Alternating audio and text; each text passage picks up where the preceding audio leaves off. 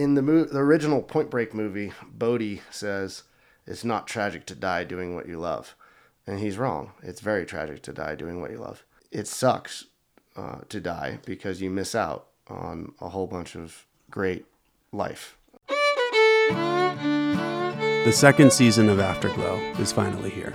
I'm Brendan Madigan, the host of Afterglow, a series of intimate and long-form conversations that travel deep into the heart, mind, and soul of world-renowned adventure athletes.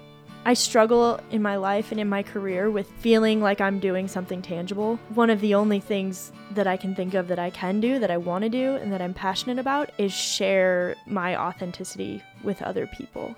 Each conversation covers a wide variety of topics, including how these athletes navigate risk, what they struggle with, how they cope with loss, and much, much more.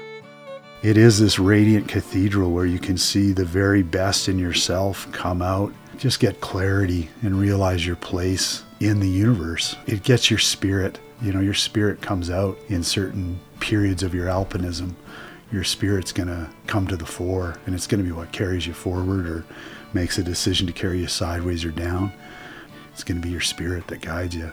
Season 2 begins this Friday with an amazing conversation with extreme ski mountaineer Hillary Nelson, a North Face athlete who just claimed the first descent of the 27,940-foot Lhotse Couloir.